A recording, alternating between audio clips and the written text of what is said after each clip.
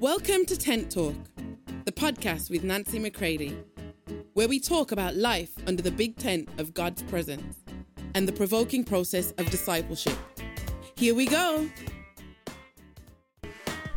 Hey everybody, welcome to Tent Talk. This is Nancy McCready.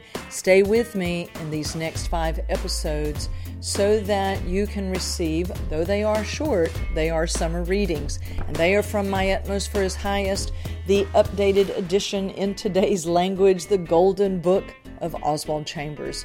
You don't want to miss these next episodes. Though they be short, they will be very strong and I pray encouraging. Love you all. The Price of the Vision.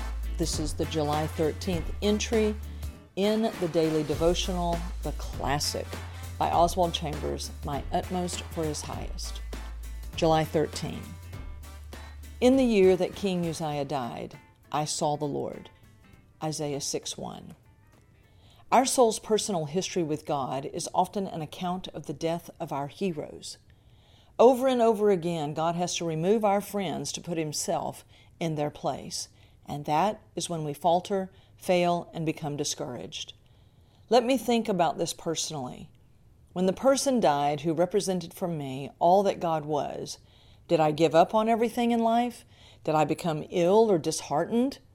Or did I do as Isaiah did and see the Lord? My vision of God is dependent upon the condition of my character. My character determines whether or not truth can even be revealed to me.